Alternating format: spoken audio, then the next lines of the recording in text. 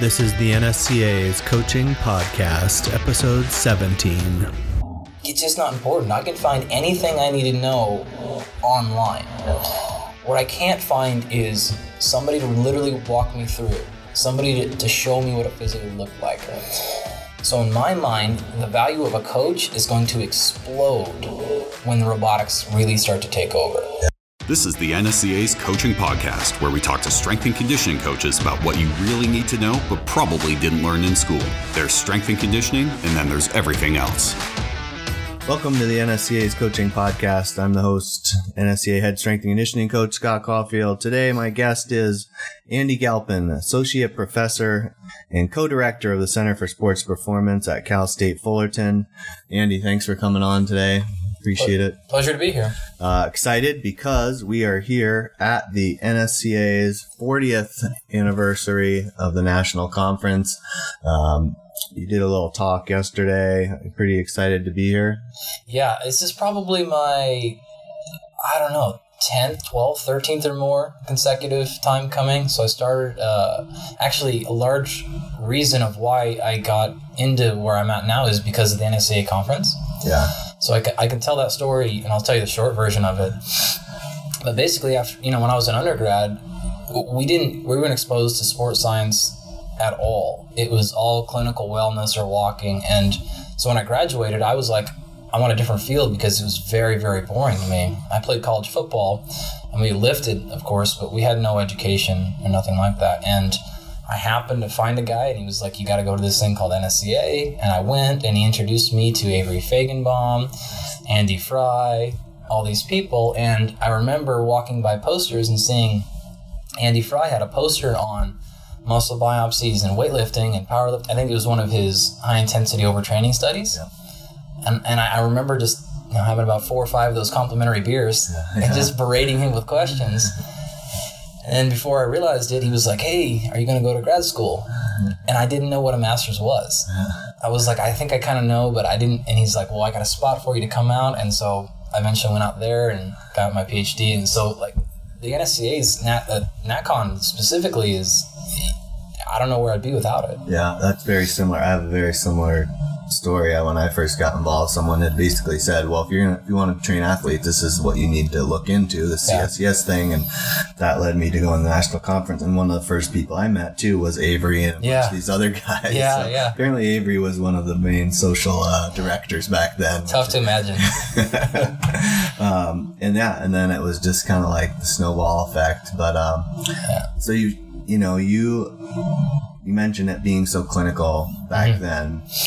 And I think one of the things that you're well known for, and one of the things that you pride yourself on, is making this science, right? Yeah. Taking the scientific stuff and making it more digestible for coaches and trainers and people to understand. Tell me a little bit, like, did you just see that disconnect and be like, man, somebody has to be able to, I hate to use the word, but bridge that gap? Yeah. Well, I think tomorrow I'm giving that career talk, which is kind of a way to build your, actually I think it's you who put me in to do it. So how to build your career in education and academia.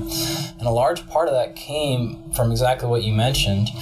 And it came from somebody who wasn't even my actual advisor as a doctoral student, but he was around, and his name is Dave Kostal. Okay.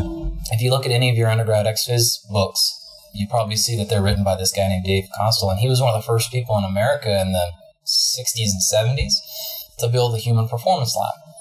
Now, he was really endurance running, jogging, kind of only swimming, cycling, but that's not what I took from him.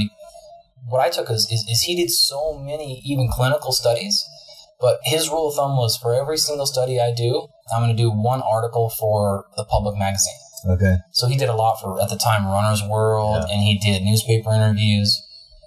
And I remember as I was coming up in academia, I was being looked down upon for thinking we should do that. Yeah. And I was thinking, like, well, what do you mean? Like, the guy who's, Lifetime Achievement Award in this field kind of guy, that was his goal. And so it always irritated me. And then I got especially irritated when some really cool studies came out recently that showed, on average, about 7 people read every scientific article. Oh, wow. And then I remember thinking, like, do you know how many weekends I've worked through? How many nights I've slept underneath my desk and all these things to get these scientific papers out and no one's reading them. What's the point? Like, am I just creating more noise? Or am I actually causing any change? And the beauty of our field is that, in theory, a lot of the stuff I do in the lab, it should make a difference between how we're coaching and training and lifting, at least at some level. So if I'm not taking the time to then communicate it back to the practitioners in a way that they understand, it's a real problem. I really, really hate it when the scientists say things like, well, my job is just to do the science, it's their job to read it. Right. Well, yeah, okay, come on. Like, you can do that, and then you can continue to keep being irrelevant. Right. But you need to adjust and deliver to them in a message that they can deliver. And what I have found is if you do that, the coaches will then often go the extra mile to then read more on their own. They'll ask better questions, and they will do their part if you just give them a little bit of help from your end. Yeah, I think that's a huge part, because it definitely it's a two-way street, right? It has to be. And I think that, plus like the videos you've been doing, the 5-minute XPhys, like just such great things, even for students, right? To break it down simpler for them, for coaches, people who are busy. My whole goal with that, honestly, is we're okay right now in time, but we've only got a few more years, or maybe, 10 more years, where information itself is no longer a commodity. Mm-hmm. It's just not important. I can find anything I need to know online. Yeah. What I can't find is somebody to literally walk me through, somebody to show me what it physically looked like. Yeah. So in my mind, the value of a coach is going to explode when the robotics really start to take over. Yeah. And so I always wanted to be in a position where it'd say, okay, let's put this stuff up, and you know what? Let's stop charging people for just the information. Yeah. And so all those videos I've created for my website, they're all up there. And what my goal is to do is take my entire undergraduate curriculum, make it into short, practitioner-friendly videos, and throw the whole thing up online for free. Cool. No subscription, no paywall, no membership fees, because it's got to be quality stuff. Get it up there, and then, you want to actually learn how to do this stuff, and let's find somebody to intern with and actually learn it first in person, because that's where the real true learning comes from. But let's take the information part of it and let's get it done quicker. Yeah, that's cool. You mentioned like the career talk that you're doing today, and kind of you talked about the quick, path that you ended up going down. But yeah, where was the turning point?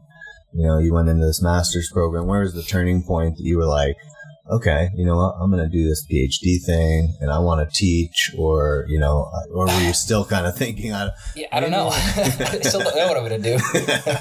I've built 2 labs and I'm tenured and I still don't know what I'm going to keep doing. I would say probably, what really made a difference for me was when I was a master's student, and I worked under Ryan Schilling and Andy Fry, and they were doing really cool research, but I noticed a gap in terms of their ability in the lab. Not their technical ability, but the things they could do. And I realized there were other people in more of a clinical setting that had more advanced skills there. And so I thought, man, if I could learn those advanced skills and I could still bring them back to training questions, because I saw no one's doing that. Like, we know from a coaching perspective, 3 sets of 15 is very different than 15 sets of 3. Right. But from the muscles perspective, that's 45 contractions either way. Yeah. How does it know to have 2 different adaptations? Well, I noticed no one had the technical ability to answer these questions, and also the practitioner savvy to realize that's a question in the first place. Yeah. So I think probably somewhere around then is when I noticed the turning point of saying, man, we could answer some really cool questions that, the classic example here of the coaches being 30 years ahead of our scientists. So that's the best I could give you. No, I like it. That's great. And so your other title is the director of the biochemistry and molecular XPhys lab. Yeah. What does that entail? I mean, it sounds like it's really intense, scary to. Well, it is. But the funny part about that is, I barely passed chemistry as an undergrad. I didn't take OChem. I couldn't get through biochem. And here I am. I have a PhD in muscle biochemistry, and I run this biochemistry and molecular phys lab. And I struggled through as a master's student. I struggled through as a doctoral student to get these things done. I'm not particularly talented in those areas. I still honestly personally identify more as a coach than anything else, even though I don't coach as many athletes on the floor anymore. Right. But basically what we do in that lab is we try to answer the same practitioner questions, you know, the 3x15 kind of stuff. But we actually take muscle biopsies. We take the muscle out and we isolate it one muscle fiber at a time. And then we've got a whole host of cool things we can do where we can identify things like fiber type. Yeah. That's probably what I've spent most of my career on. Yeah. How big the fibers are. My friend, actually, I just threw this up on my social media yesterday, found some really, really good evidence now that hyperplasia is very likely to be happening. Okay. And so this is what we're trying to identify. And it's funny because those of us in kind of the science end of the world, like, we basically know what happens. Yeah. It's only been a problem of technology of being able to visualize it so we can show that it happens. So that's the type of stuff that gets me really excited is we know hyperplasia probably is happening in humans. We just got to figure out a way to show it in the lab. So I bring in really smart postdocs and stuff that really actually know how to do chemistry. And what's going to be our biggest takeaway from that you guys are finding out as for the, you know, adaptation in application in the real world? Yeah. So, I mean, that's always the eternal challenge, right? We don't have a direct application of that yet. But what this does get us to down the line is things like, well, potentially we can start to alter training. So, for example, if you and I look at our muscles with an ultrasound and we are able to get the technology good enough to where we can identify how big and how many fibers you have, we're not that far away. Maybe then we can eventually identify what types of training induce hyperplasia versus single cell hypertrophy. Oh, okay, we've identified maybe, and I'm making this up, but maybe more high volume stuff is better for hyperplasia. Okay, then you who have less fibers maybe need to go through and spend more time in your development, maybe as a freshman at college, hitting more volume, but I don't need that volume. I need to actually do the opposite because I have the fibers and they just need to be trained. I mean, this is down the road, but we're never going to get there unless we start figuring out the basics now. Yeah, that's cool stuff, man. It's exciting. Yeah. Exciting. It's the real science stuff. And you guys have a weightlifting club. You've run weightlifting meets for a long time. Yep. Were you the one that started that? Yeah. So I started that club when I first got to Fullerton because we didn't have anything in our curriculum for weightlifting or powerlifting. Yeah. But I always said, like, you're not going to say that you took a class from Andy Galpin and don't know the difference between powerlifting and weightlifting. Nice. So I always brought it up, and I had so many people afterwards be like, well, will you show me how to do a snatch? Will you show me how to do a clean and jerk? And it's funny because it was all females. Okay. So I had these 4 or 5 girls, actually, one of them being Whitney Leyva, who just took over as the California State Director, and a bunch of other girls that are here. This was 6 years ago, I think. And they kept badgering me, so one day after class I said, all right, and I brought some PVC pipe ups, and I spent 45 minutes with them, and then you know how that goes. We do it next week. And then eventually, after a few months, I was coaching them 3 days a week or something. And I was like, well, you know, we're just going to start a club and let's design it so that we develop coaches within it. Yeah. So the club is a bit different where probably 80+% of our people have never, ever, ever done any weightlifting, Olympic weightlifting. Okay. And maybe 80% of them have never even really lifted. Wow. So they come in, they were maybe high school cheerleaders, but probably not even athletes in high school. And we can break that that intimidation barrier down. And they start off learning basic movement patterns, squatting, pressing, hinging, these types of stuff. And by the time they finish as undergrads, they're usually now coaching. Nice. And then our grad students coach our competitive athletes. And so they get hundreds of hours of coaching experience, which I can't give them in our curriculum. Sure. And they actually get to learn to live. So it's been fantastic. And I think 3 years in a row we hosted, if not the biggest, one of the biggest non-national weightlifting meets in the country. We're having 150 plus people per meet. So wow, it's been great. Yeah, that's great. I feel like that's a great model that we need to tell other programs about, you know, like, look, if you can't do it in your curriculum, here's an easy way to add in this practical coaching piece. And we didn't have any space. Like, we're in Southern California, so there's no space left and it's very expensive. And so we didn't have anywhere to do this, so we kept doing it with PVC pipes and stuff. And eventually we had so many people, and I was able to go to my administrators with these numbers. Right. This is how many females. This is how many underserved. And you know how this stuff plays, especially in Southern California. So I got 50 kids that are trying to do this. And I had all these letters from them that said, I've never felt like I was actually a part of Cal State Fullerton and, like all this stuff, because they didn't. Like, I go to class and then I leave. We're 90+% commuters. Okay, yeah. And so they're like, now I'm staying on campus. Yeah. And then I forced them basically into giving me an old racquetball court. Okay, nice, yeah. And we raised all of our own money. We charged $5 at the door kind of thing. Yeah. And now we've got 8 platforms, probably 20 barbells, like all fitted competition stuff. And we grew entirely from within, and we charge, I think, $20 a semester for unlimited lifting. That's great. So it's very, very cheap, and it was actually very, very easy to do. That might have to be one of your next presentations, how to start a weightlifting club at your college. Yeah, absolutely. No problem. So we talked about like being involved in the national conference and kind of kicking that off as like your first experience. I know you've been heavily involved in the NSCA as a volunteer. You're on the conference committee. How did that kind of, where did that start and how did that look for you as it's kind of snowballed and you've gotten involved in different committees and whatnot? Well, ever since I started coming, once I realized, probably as a master's student, what it had done for me already, like just getting me to my master's program, I knew that I owed a lot back to the NSCA. And I wanted to be involved. And so I started volunteering for everything. And I kept getting shut down, which, is good. I hadn't earned it yet. Right. No one knew me, all these things. So I kept applying for everything and all the volunteer things. And I remember, I think actually my first year as a PhD at Fullerton, I applied for like 6 or 7 positions and didn't get any of them. And I was like, man, what do I got to do to get in? Eventually got on the conference committee and then just worked my way through there. But I actually, when I finished as a doctoral student, I was fortunate and I had job offers from 4 or 5 places across the country. And all growing up, because I'm a country guy, I said I'll live anywhere but Southern California. And the reason, in large part, the reason I went is because Lee Brown was there. And I knew if I get in with Lee Brown, he can get me into the NSCA better. And so I chose that. And of course, he helped quite a bit. So I really believe, I know what it did for me. It sounds like it did this for you too. And I can't tell you how many of my students that I've said the same advice to, like just go to the conference. Right. Or people that have anonymously emailed me or sent me messages on social media.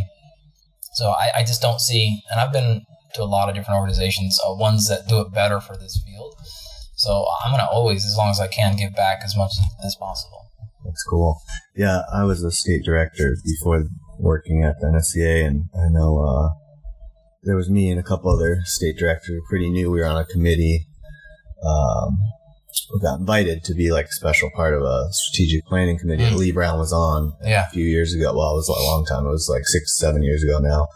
But he pulled us aside, just this like 3 brand new state directors, and he's like, some of the meetings get heated or, real passionate. The older school, the NSCA people have been involved for a long time, get a little heated, maybe bicker. Yeah. And he pulled us aside and he said, don't listen to these old timers. He's like, you guys are going to be the ones leading this organization. Yeah. And these guys are not going to be around anymore. They're going to be retired. They're going to be out of this. Yeah. You guys are going to be. And we were just like, whoa. Like, he's amazing. Yeah.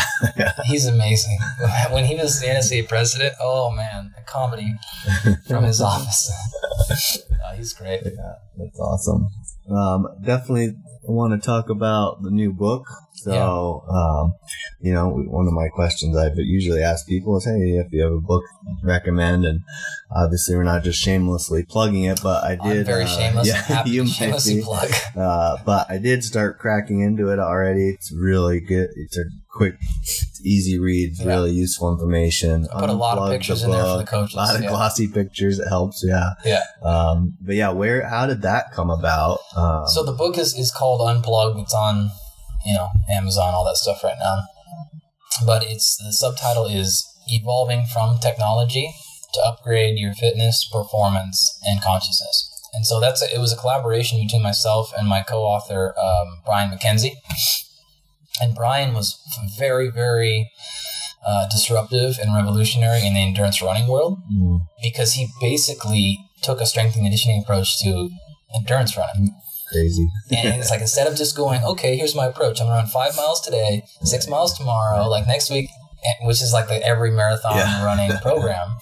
He came in and was like, no, we need to develop a strength base first. Actually, his approach is we need to develop a movement skill base first, and then add load, and then add speed, and then add fatigue. But why jump into a program and the first thing you do is add a bunch of volume when you don't move well and you're not prepared for it? Yeah. And so him and I have been friends for some time now, and we were just talking so much.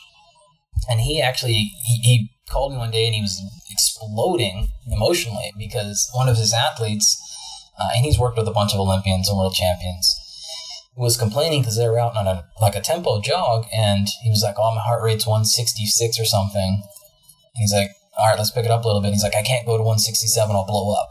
And he's like, if you're at 166 and you're talking right now, like we can go. And so he got really frustrated because he's like, man, these people have just become completely dependent upon a lot of these technologies.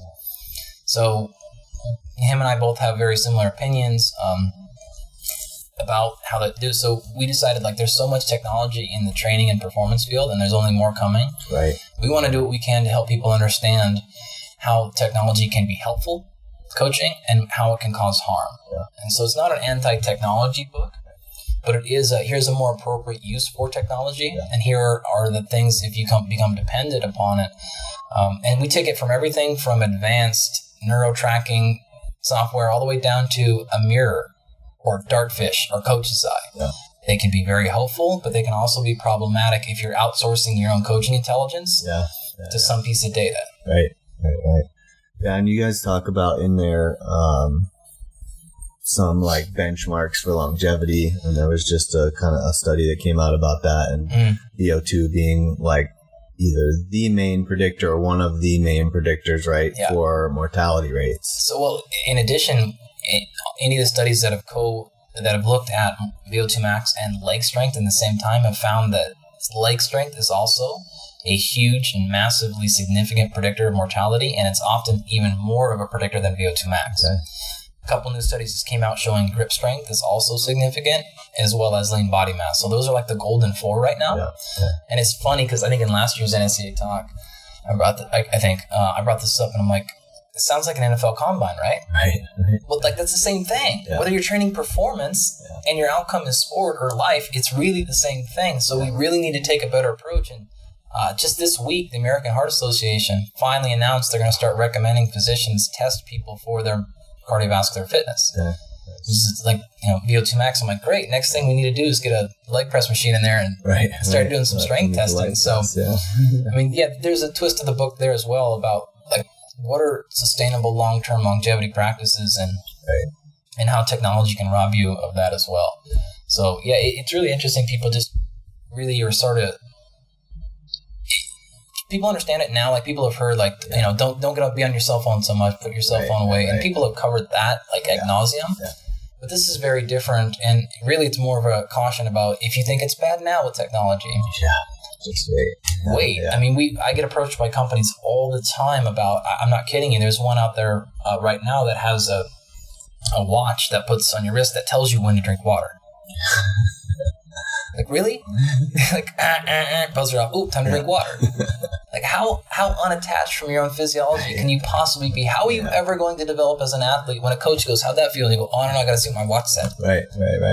It's going to be very, very, very bad when these things become cheap. And there, every high school athlete's running around with an HRV telling you, no, coach, I don't work out today. Why? Because I'm in the tanks today. Yeah, no, it says I'm orange today. I can't train. Yeah, exactly. Yeah. So, like, we need to have an infrastructure in both our coaching practice and our own personal health that allows us to deal with these things when it becomes very, very, very bad. Yeah, and I think you guys said that in another podcast that I listened to, but like I've had that same experience too, right? Like your sleep tracker or whatever said that you were not restful, and although I might wake up feeling great, I'm like, wow, I really feel, this says that I'm red, right, so maybe maybe I'm not as rested as I thought. Yeah, and that can be helpful. All these things can be good. A basic Tendo unit or a velocity tracker on a barbell. Okay, this can be good, but at what point does it outsource your own coaching intelligence? And how do you block your own development as a coach if you can't coach without the technology? Right. So, you and I grew up, like, you coached with your eye for the most part, and I stopped only after a few years, and you've continued on. Now you've got, 20 years of watching people move? Yeah. Like, you don't need an app on your phone to videotape their squat to tell you, this is, like, you can see this with your eye, right? Yeah. But if you grew up in a generation that you start with that app, right, you're never going to develop that internal app, and that's going to be a real problem. What happens when you show up and your phone's broke? Right. You can't coach today? You can't coach. Like, this is a real problem. Yeah. And we're never going to advance our own internal understanding either. So it's we were fortunate. We had Tim Ferriss join us in the book as well, and he wrote a couple of chapters at the end. And he had a really good way of saying it, that, it's a difference between using it as a task and letting it become a taskmaster. It's like, don't let it tell you what to do. It is data, but data is not insight. Yeah.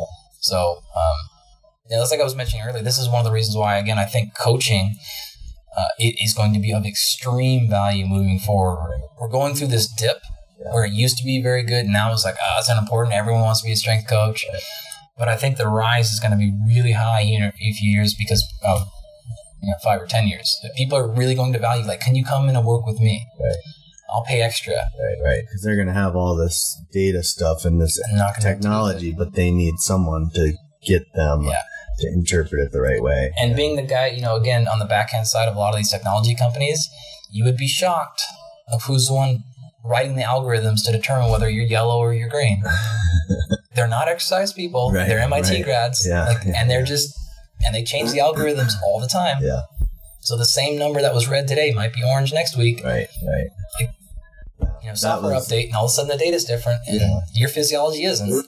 Yeah, that was another thing I think that you guys hit a kind of key point on is the, I guess, validity, right? Mm-hmm. Of some of the stuff isn't very bad. Yeah. I mean, if you look at not to call out any companies, but any of these watches that measure your heart rate over time or your steps over time, and you can infer anything you want from that. I was just at ACSM a few weeks ago, and there was probably 40 or more studies on their reliability, and about half of them showed really good, and about half of them showed that they're in the tanks, specifically at higher intensities. Okay. Well, when you're a coach, like, I don't care about your heart rate at 110. I care more about it at 190. Yeah. Like, that's where I need the information. Yeah. So, again, they're not useless. Yeah. But we have to understand and recognize limitations. And if the data is saying something different and you're going, I've been with this athlete for 4 years. Yeah. I don't think so. Right. You're probably right and it's probably wrong. It's not that smart. Yeah, it's not that. I like to, you guys give some, I'm just going to give away all the secrets of the book. That's all right. But in kind of, you give like some benchmarks for like, basically kind of unplugging yourself. So it's like, on different categories, heat, cold, wearable stuff, your phone usage, social media, which I thought was just kind of cool because it gives people a little bit of a guide. Like, okay, well, if I could put my phone down 6 days per month where I don't even take it with me right anywhere. I thought that was really neat. Yeah, so one of the hard things about any book or any information, and I'm just as bad as everybody here, but standing up and complaining the whole time is not helpful. Right. Like, I could talk to you for 3 more hours. Yeah. We could get another espresso and we could keep going about what technology is bad, but that's not helpful for anybody. Mm-hmm. And that is honestly one of the major mistakes I see from young coaches and young students as well. They want to make their mark by being the person showing everything wrong with something. Yeah. That's not how you make your mark. Yeah. Like, show up with something better. Show up with a solution. That's how you're going to get famous if that's what you're after. So we made sure in the back half of the book that this is our solution, and we're done complaining. You understand the problems. Now here are all the solutions, and what we tried to do is put it in like a tier system. Yeah. So for if this is in Costco and the average mom picks it up, well, they're gonna have to start at a different place than a college strength coach. Right. And so it's sort of like, all right, here's how often we think you should be experimenting with some fasting stuff. And this is one concept I think the coaches will understand. In fact, I heard Phelps' coach, who's going to be here a little bit. Yeah, Bob Bowman. Yeah. He talked a little bit about this, but he didn't really say it prior to Rio. And he's talking about Phelps' training. And they did 8 weeks at elevation before going down to Rio. And if you look at the science, quote unquote, on elevation training, it says live high, but train low. Yeah. And the reason is, if you look at the studies, they show that performance goes down if you work out at the higher elevation, right? Oxygen is more difficult to get. And so people might interpret that as saying, oh, okay, but then why is Phelps training at elevation? Oh, he's an idiot. You must not know. Really? Like, well, what it was is he realized, Cal Dietz said this on our Barbell Shrug podcast, and same thing. He's like, well, just because I have an athlete show up and they're in the tanks, that doesn't mean they take the day off. Right. Just because performance goes down, I have to understand what mesocycle I'm in, what block I'm in. Yeah. If it is a block where I'm trying to change and train adaptation, then I need to push. But if it's a recovery or a peaking one, I back off. Yeah. So we try to lay out a similar approach in the book that's saying, like, we have to first identify what are we trying to do. And if we're trying to optimize, then maybe we add in all these recovery techniques and all this massage and all this nutraceutical, ice bath, all this stuff. But if that's not the phase, we're compromising adaptation. Yeah. So we have to be able to tease those things out. And that's, again, something coaches are probably really familiar with, but I don't think the general population is. So no, for sure. It's having some strategy. Yeah, no, I like that a lot. How long of a process was this book? Like when you guys kind of got together and you started collaborating, and then you're like, man, we should write a book. Like, I get that question all the time. And like the easy answer is, well, I'm 34 years old, so it's a 34-year process. Because really it's a culmination of my entire career. But we probably started writing it in November, and it's out in July. Wow, yeah. Which is a very, very fast turnaround. And that only happened for a couple of reasons. One, because that's just kind of how Brian and I work. Yeah. Is when I get like I just crush. And two, we had a guy named Phil White come on board, and Phil is a real smart guy, and he's a writer professionally. Okay. And so Brian and I would just hop on conference calls and just vent and rave and go after things for 4 hours, and then a week later, 10,000 words would show up. That's huge. Because when he first approached me, I was like, this is cool, dude, but like, no way. I do not have time for a book. So I would have probably never written one before. And then I actually said no, to be honest with you. And then they started pulling in some pretty heavy hitters. Forrest Griffin was like, dude, come on, do it. And Kelly Starrett was like, do it. And I was like, oh, like, it's not that bad. I was like, all right. So we had a different strategy. And it's funny because when I talk to other coaches and stuff, I recommend this all the time. Like, there's some really good writers out there that really understand performance. Yeah. If Phil White is the guy that did it. He just wrote Jim Harbaugh's book too, and Fergus Conley's. Like, so get one of these dudes, collaborate with them, and instead of making this a 7-year process, you'll be done in 6 months. Nice. I mean, their name goes on the book too, but a lot of them don't care. A lot of them will take their name off if that's what you want. Yeah. But like, come on, like they're gonna just dictate the words for you, and they organize and all this stuff. And Phil was great. He's like full autonomy. I could change absolutely anything I wanted. So he wasn't trying to control me at all. He was trying to help me get my own message out. And then because we did that, when we went to sell the book, we went to all the agents and they took it to all the publishers. He was so polished, that they were like, oh, okay, we had real conversations, and it wasn't just like. For example, I didn't realize this prior to the book, but like you don't sell a book to a publisher by sending them like an abstract. No, you write the whole book first, and then they decide whether they buy it or not, and then they change half of it anyway. So, like, oh, great idea. No, show me you can do it first, and then we'll talk about your advance. But so having him on board, it would have never ever happened without Phil. That's good to know, man. I feel like that's super helpful for coaches. I'll probably never write one on my own again. I'll always use Phil or Glenn Cordoza or one of these guys that are very, very good at these things. This is what they do. That's huge. That's such good info. Cool. Well, I want to get to my kind of fun / go-to questions that people that listen to the podcast have gotten used to. How about any 3 people, living, dead, or fictional characters that you'd like to have dinner or a conversation with? I'll start off. Probably, without a doubt, Henry Rollins. Yes. I don't like punk music at all. Like I don't probably like a single song he's ever made. But are you familiar with his essay? I think it's called The Iron. Yeah. I mean, it's incredible. Yeah, it's awesome. And like, it doesn't even matter if I agree or disagree with his politics and things. Just the way he thinks, he's insane. His mentality is amazing. So I love that guy. Alton Brown. Okay. It'd be another one from the old TV show Good Eats. Yeah. I love that because he's a super goofy, sciencey guy, and he made cooking and nutrition fun. Right. And I remember, and I watched every episode, and I remember when the whole gluten is bad for you thing kicked up. Yeah. Like I had a PhD, like, and I didn't know what gluten was, but I knew what gluten was because he always talked about it in cooking. Yeah. So, like, I learned for me as an educator and a coach and educator, to me it's the same thing. You know, in large part. Absolutely.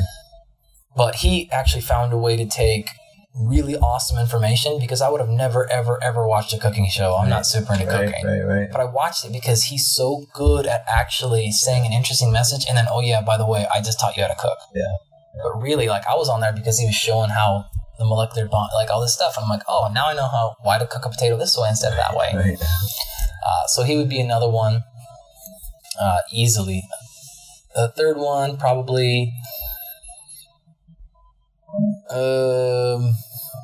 Christopher Hitchens is jumping out. Okay. Just because of his ability to use logic. Yeah. Again, his political or religious beliefs aside, they tease that part out of it. Just the way that he could take information and sift through it was uncanny. And in addition to that, his ability to organize thought it's just so hard to break down. There's a lot of things he did I did not agree with, but from that aspect, he's just very sharp. Yeah, I've heard of him, seen his stuff. That's a good one. He's incredible. How about if you had this magic wand where you could eliminate any coaching practice, what would you banish from anyone ever being able to do again? Easy. This is an easiest one. Easiest question you've asked all day for me.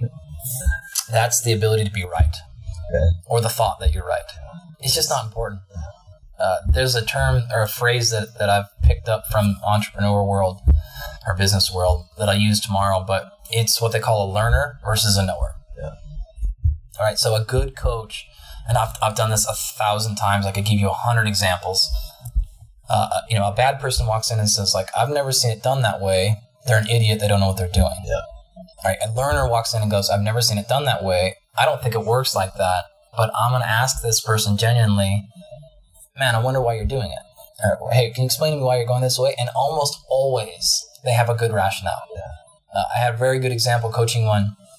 I'm taking some of my students in to watch, he was training at a coach at a Velocity. Right. And you know the quality of those coaches, sometimes good, sometimes not so much. And he had a baseball player on a BOSU ball doing like a one-footed RDL kind of thing and catching a ball. And I was like, playing my students, I'm like, this is the exact nonsense I'm talking about. This is not strength conditioning. I'm going on. And I'm like, basically, like, I didn't say this, but my message is basically like, watch this. Watch me show how much smarter I am than this guy. So he's done at the athlete, I go over and I'm like, explain to him all the science on force production and stuff. And I'm like, so why are you doing that? Like, ready to show him up in front of my students. And he's like, well, this guy has I don't remember what the answer was, but he's like, his left QL fires action, so we're really working on this motor pattern. And I was like, and as he goes on and on and on, my jaw's like hitting the floor, and I'm like, shit. Like, I should have really just, instead of assuming I knew why he was doing it and he didn't know it, I should have gone, well, that's not my approach to developing leg strength, but I wonder why, and asked a question. So that's easily, and that's how the practice moves forward. Yep. That's a great answer. Such a great answer. How about last one? If you were not currently writing this book, being a professor, doing all these other things, what if we were in a totally different career path? What would it be? Probably a high school football coach. Yeah. I would imagine. It's not, maybe that's a cheaty answer because it's a similar career path, similar. But maybe even middle school or Pee-wee, like T-ball coach. Yeah, nice. I love that stuff. Yeah. It's super fun. I look back, I think I would do it. I think I would be a coach that half the parents would hate. Right. Because I'm like, it's T-ball. We're all going to play all positions. I'm not going to try to put the starting pitcher on every time. Like, you're all going to bat. If you're all playing Pee-wee football, you're all going to get a time to carry the ball, and you're all going to get to play quarterback. Like, we know this research-wise how important it is for kids to not specialize early. And I look back now and I'm like, man, I was a quarterback when I was 11. What? Like, I was a center fielder. Like, no, I was a point guard. Like, no, you were an 11-year-old. Right. I was fortunate in a community where you did everything anyways. But that's what I do, man. We'd be playing like every kid gets to play. You know, we're all rotating, and you know, it's just like, that's not how you win. Like, I know. You don't have to worry about winning. Right? I'm not worried about winning in 9. So that's probably it. That's great. How about, we mentioned the book. How else can people reach you? Where can they grab the book if they're interested in it after hearing this? So I'm a classic, coach here where every business person in the world's like, this is terrible. Don't do it this way. Like, but I have my stuff spread out everywhere. It's not very consolidated. So my website is just andygalpin.com, and that's where I post those, all those videos up for free. The book, Unplugged, it's unpluggedathlete.com. That's everywhere on Amazon and everything too. I have my own podcast called The Body of Knowledge, which it's not like a typical podcast. We kind of write and script the shows. And it was just 9 episodes. It's short. That's it. And then, let's see, what am I missing? Oh, my social media stuff is just Dr. Andy Galpin on Instagram, Twitter, Facebook, all that stuff. Dr. Andy Galpin, that's easy to find.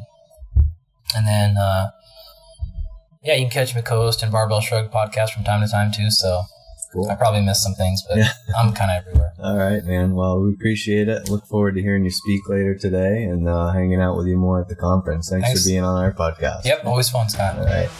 This was the NSCA's Coaching Podcast.